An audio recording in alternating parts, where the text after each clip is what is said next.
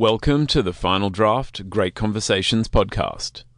Today's great conversation is with author Sally Piper. Sally's debut novel was 2014's Grace's Table, and today we're going to be discussing her latest, The Geography of Friendship. I'm Andrew Popel, and every week I explore books, writing, and literary culture, broadcasting Final Draft from the studios of 2SER in Sydney. Great Conversations is a way to enlarge that discussion. It's a weekly podcast sharing the stories and issues that make our world tick, getting behind the scenes and talking to the creators of the books you love. In The Geography of Friendship, we meet Samantha, Lisa, and Nicole.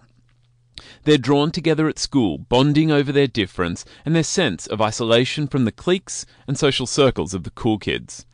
Following high school, they embark on a 5-day hike. The experience is meant to help them discover themselves until a chance encounter with a male hiker spirals them into a horrific torment, stalked on the trail and harried through the dark nights. The Geography of Friendship takes us into the heart of the discussion around violence against women and illustrates the daily fear that once felt cannot be let go of. Sally's debut novel was 2014's Grace's Table, and today she's joining me to discuss her latest, The Geography of Friendship. Sally, welcome. Thank you, Andrew, and thanks for having me on your show today. Oh, look, it's exciting. I'm very interested to talk about The Geography of Friendship. Samantha, Lisa, and Nicole are drawn together at school, and individually they do not feel a place in any of the cliques and the social circles that make up the topography of adolescent relationships. And this makes them stronger in their friendship because they've chosen each other. And following high school, they embark on a 5-day hike. Now, the experience is meant to help them discover themselves and bond in nature. That is, until a chance encounter with a male hiker spirals them into a horrific torment, stalked on the trail and harried throughout the dark nights. Now in their 40s, the women meet again after almost 25 years, treading the same trail of their youth and seeing if they can make sense of those lost days. And so just wow, Sally, there is so much in this book to discuss. Where to begin? Now, actually, I understand that you took on a similar trek to the one that you describe in The Geography of Friendship, although I hope without the torment. Yeah, I did, Andrew. It's interesting where the story's loosely set, and it is loosely set, is Wilson's Promontory in Victoria. And that's an area where I grew up, and that's an area where I first started bushwalking as a very tiny little girl on legs barely long enough to keep up with my older siblings. But when it came to write, set this as the scene for the novel, all I could think of Wilson's Promontory was a sense of nostalgia and of this beautiful, idyllic area that I grew up in, and I couldn't think of it as being a sinister place, and it needed to be a sinister place. And so that's when I decided, right, I need to do this walk. I need to walk where these women are going to walk and do it on my own and experience the hardship, not just of the terrain, but also that sense of isolation that they experience on their 5-day hike. So got the big pack on and away I went. I have a feeling as our discussion continues that we are actually going to explore the fact that the violence that you describe shows us how any place can become a sinister place. But before we get to that though, I want to think about the friendship between Lisa, Nicole and Samantha. It's central to the book. What was important to you in bringing these three together and that sort of that arc of the narrative when they meet? For the first time at school, I really wanted to look at three women, young women, who meet at school as adolescents, which in that fraught time for female friendships then, where often friendships are forged in sameness. So the girls who are all the same are the ones that gel together, and those girls who are seen to be a bit different, who aren't the sporty girl or the pretty girl or the skinny girl back when these women were young, were the ones who are often outcast and often cruelly. So these three girls come together because they're all different. Lisa, she's an angry girl at times and she's a fighter. You've got you've got Samantha, who's a peacekeeper, and you've got Nicole, who follows the rules. And so not only are they physically different from one another, but they're also emotionally different, but that is what unified them in the end and made their friendship so strong, is because they weren't conforming to what everyone else thought they should be or what they should look like. Do you think there's a myopia of youth though? Because sort of by that formulation, we would have these individuals who come together, and then other people who centre on sameness are essentially outside of a narrative like this. But I sort of, when I reflect back on high school, I know I felt very much like I wasn't a part of things, but then in the friends that I had, there were probably people who looked at me and thought, well, you're a part of something and I feel apart from that. Do you think every kid feels that way at some point? Yeah, I think that a lot of it is trying to be like everyone else, and at that age they're all struggling to find out who or what that is meant to be, and I think it just causes fraught adolescence, which we don't know who we are trying to be. We're not trying to please ourselves, we're trying to please other people.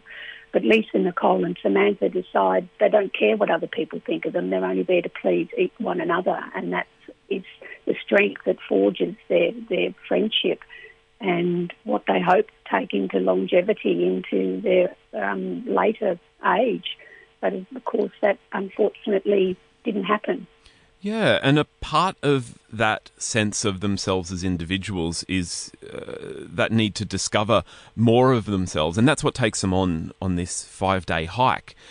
Now, we have a tradition of horror, I guess, in a lot of what we would probably just broadly call kind of Western or, across American and British and Australian film that we're saturated with.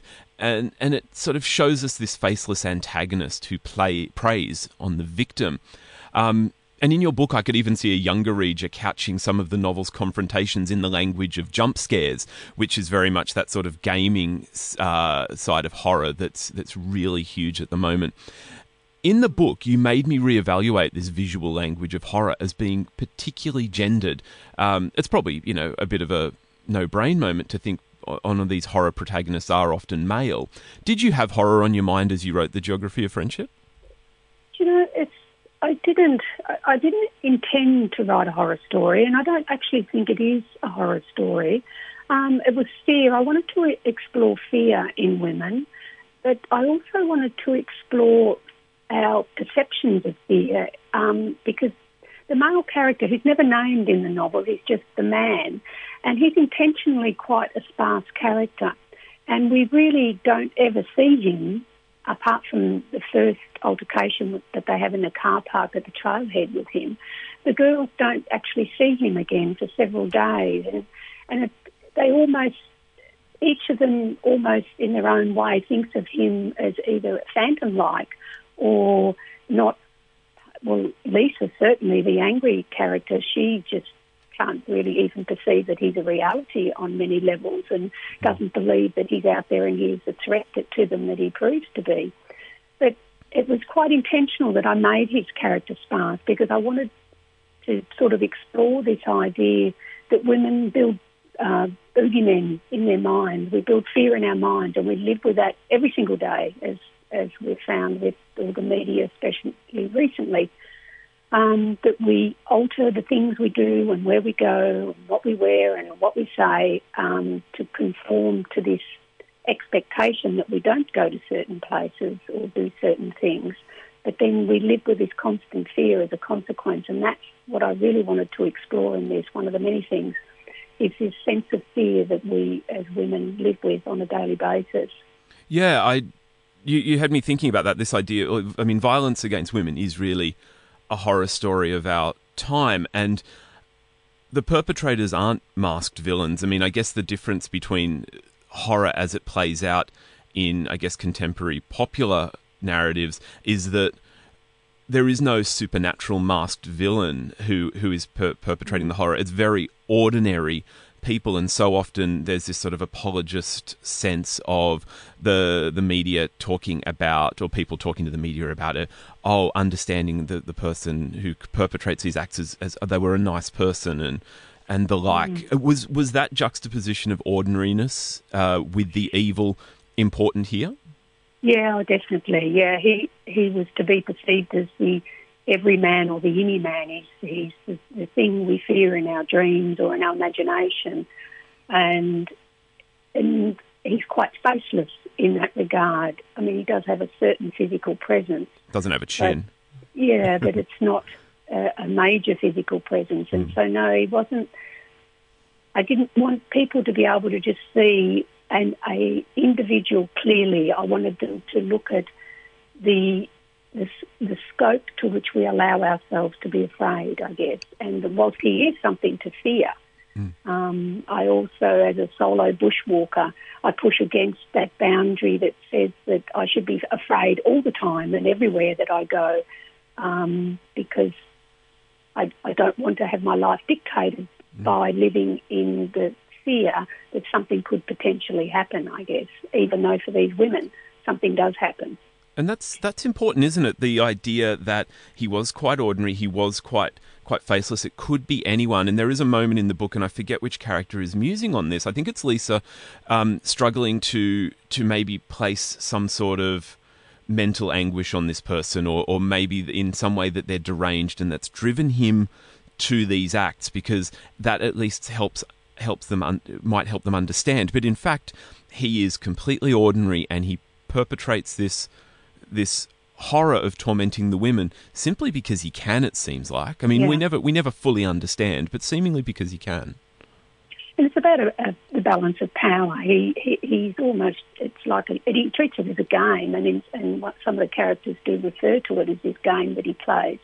And it's about a power balance. He knew he could torment them, and he knew he could terrorise them, and he just looked for ways to do it, and that was what gave him pleasure.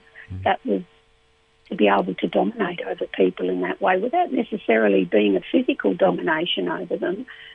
That isn't the great part of the story. It's a part of it, but not the only part of it. It's about this manipulation of women's thinking, and to have that power to do that, it's quite extraordinary, but it happens every single day. Yeah, I was also interested in the catalysing event for this torment that the man perpetrates on Nicole, Samantha and Lisa. It seems so innocuous. Lisa drives too fast into the car park as they arrive at the hike, spraying dust across him, and that's seemingly all it is. That then sets off this spiral of events. It's an absolute nothing. Was the catalyst important to you for what followed, that somehow there was no justification? And this extends out into the wider world. When we hear about violence, there's no justification for it. It's all in the mind of the person who decides to act out the violence. That's right. And the provocation to act can be something as simple as putting dust over a person when you drive too fast into a car park, as happens in the story. And I guess it's looking at how that escalates and what are the social and cultural forces that it allows an individual to let that escalate, and the sense of torment that he felt, especially from Lisa, who refused to be bullied by him essentially, and refused to be fearful of him and play a role. And she wouldn't play along. She was always going to fight against that, and the characters question themselves, how much did they provoke him at his game just by refusing not to be dominated or being made feel less than by him. So, these catalysts for anyone to act and shift into violence doesn't have to be a major catalyst, because there's a whole backstory to that male character which isn't explored in that novel, but is there for readers to imagine. So, where has he come from? What has made him like this? Where does his sense of evil come from that thinks that it's okay to do the things that he does? So, has it come from anywhere? Yeah. Or is it perhaps he is, as you say, every man, and that potential exists? Yeah. So we have the twin journeys. We have the journey that play out in alternating points of view from each of the women, and across the initial journey where this torment's being perpetrated, and then the follow up where they're drawn together. Well, they're not quite sure why, because Lisa brings them back together, but they all struggle with their reasons for taking on the hike. But on each journey, the women analyse feelings of blame and responsibility for the events of the hike. And for me, this sort of when people talk about victim blaming, when people talk about gaslighting, these ideas that women are put through mental torment at the hands of men and to make them feel culpable in their own victimhood, their own terror. I think you've done a really good job of actually illustrating them for people that can't get their heads around it. What were you exploring this year? What were you exploring with that? Yeah, that was really important to me. That this whole ingrained belief that we're culpable in some way for things that happen against women, and that's why it continues, and women aren't always able to leave those situations, is because this sense of self-blame that they have. And also the fact that these three women, how their friendship disintegrates, there's an enormous amount of guilt that each of them carries with that event in itself, without all the other things that went on with the male character. So, they've got this legacy that's followed right through their lives, with it 24 years later before they go on the second hike, and they've all gone on and married, or not all married, two of them have gone on to marry and have families, and the legacy of that hike that has infiltrated right throughout their lives and has never left them and has influenced the way they've lived that life ever since. That is a powerful thing to have, and any experience that can dictate how you live your life forevermore. That's an awful thing to have to carry with you, the burden of that. And that's one of the things that I was trying to explore, this sense of blame that we carry, or guilt and shame and humiliation that these women were subjected to, and the long-term consequences of that.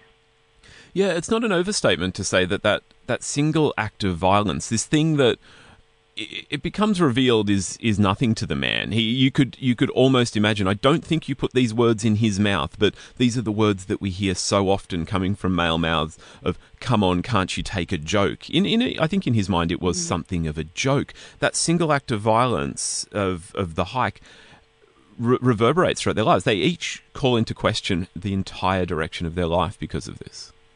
Yes, they do, and they call into question themselves.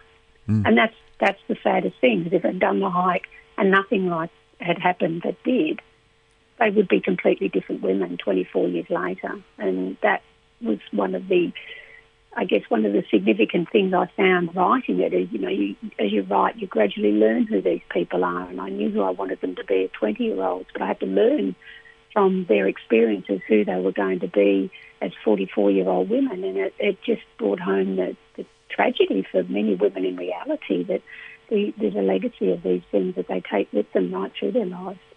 Yeah, let's explore that development a little bit, because we've discussed so much of the issues that the geography of friendship brings up.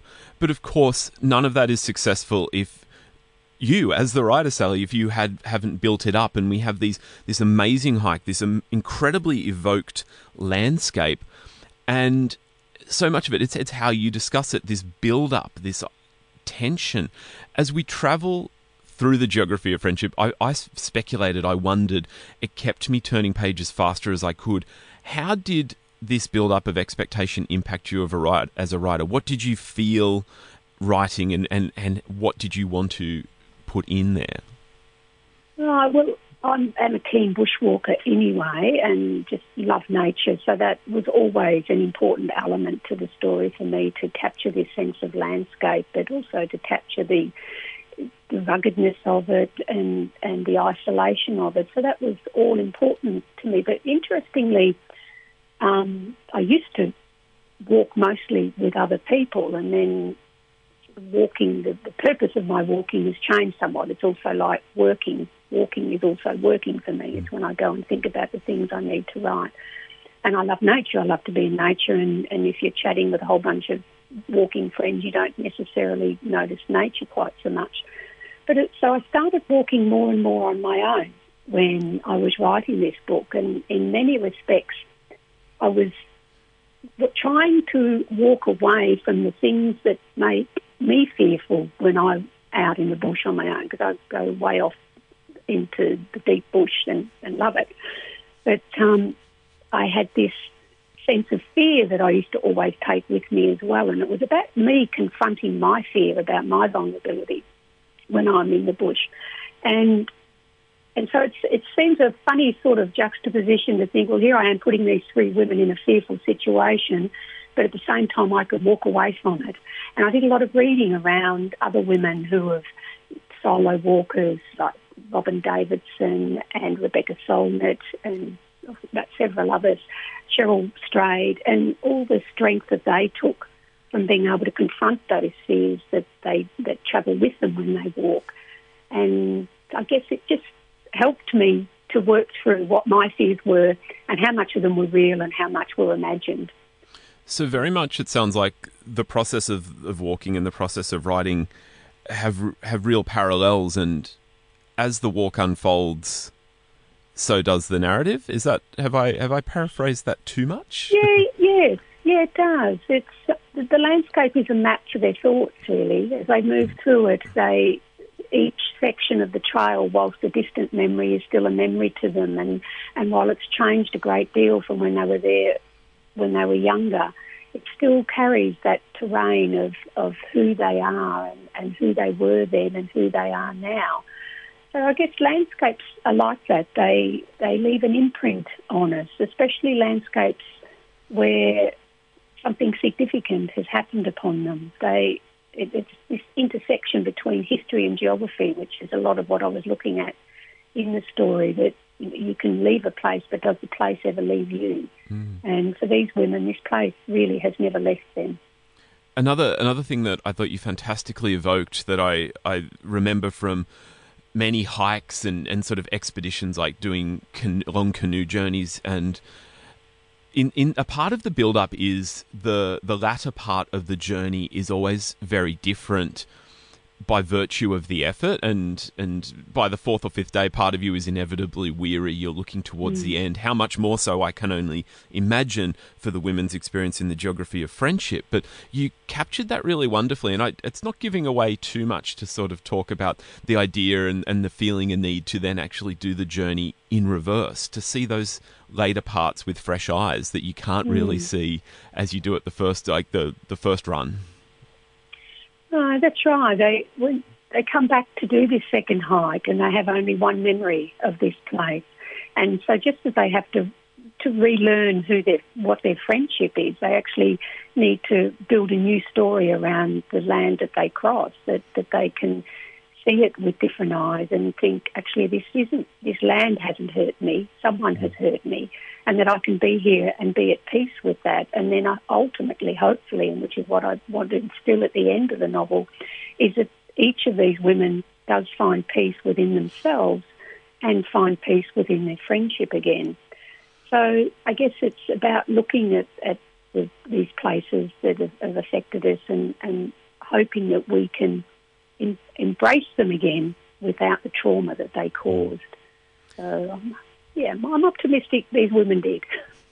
And I love that we have spoken at length about the Geography of Friendship and seemingly effortlessly around the huge events that we've kind of teased at, but are so very much a part of. I referenced horror before, but there are so many amazing tense moments. To read this book for the thrill and the thriller suspense that you invoke. I am speaking with Sally Piper, and we are discussing her new novel, The Geography of Friendship. It is stunning. It is a book to read with your eyes open and be ready to think about. Sally, thank you so much for taking the time to come on Final Draft.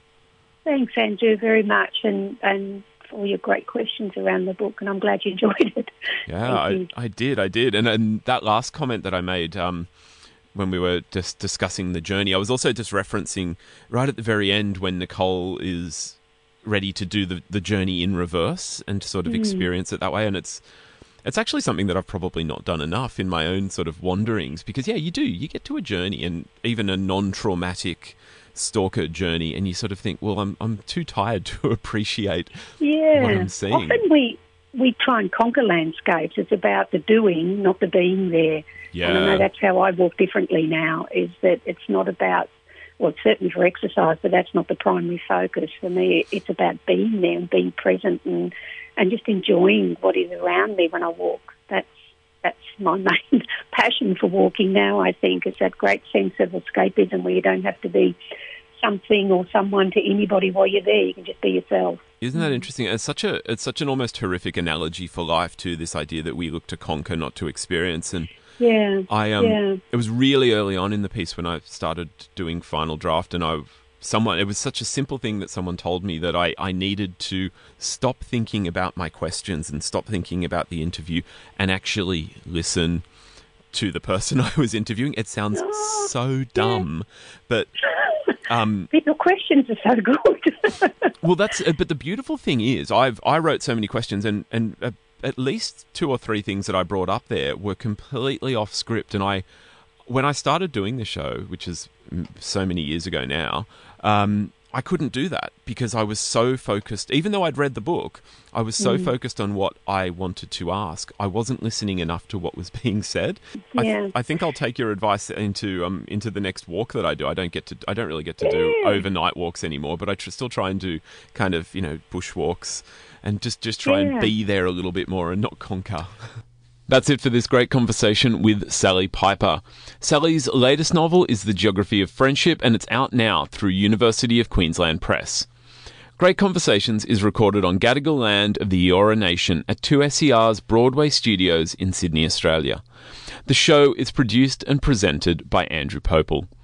If you want to hear more great conversations from Final Draft, just hit subscribe in iTunes or wherever you're listening to this podcast, and discover fantastic Australian writing. It's going to be delivered straight to your phone every week. To keep up with the latest books, writing and literary culture, you might also want to follow us on Twitter and Facebook. Just look for @FinalDraft2SER.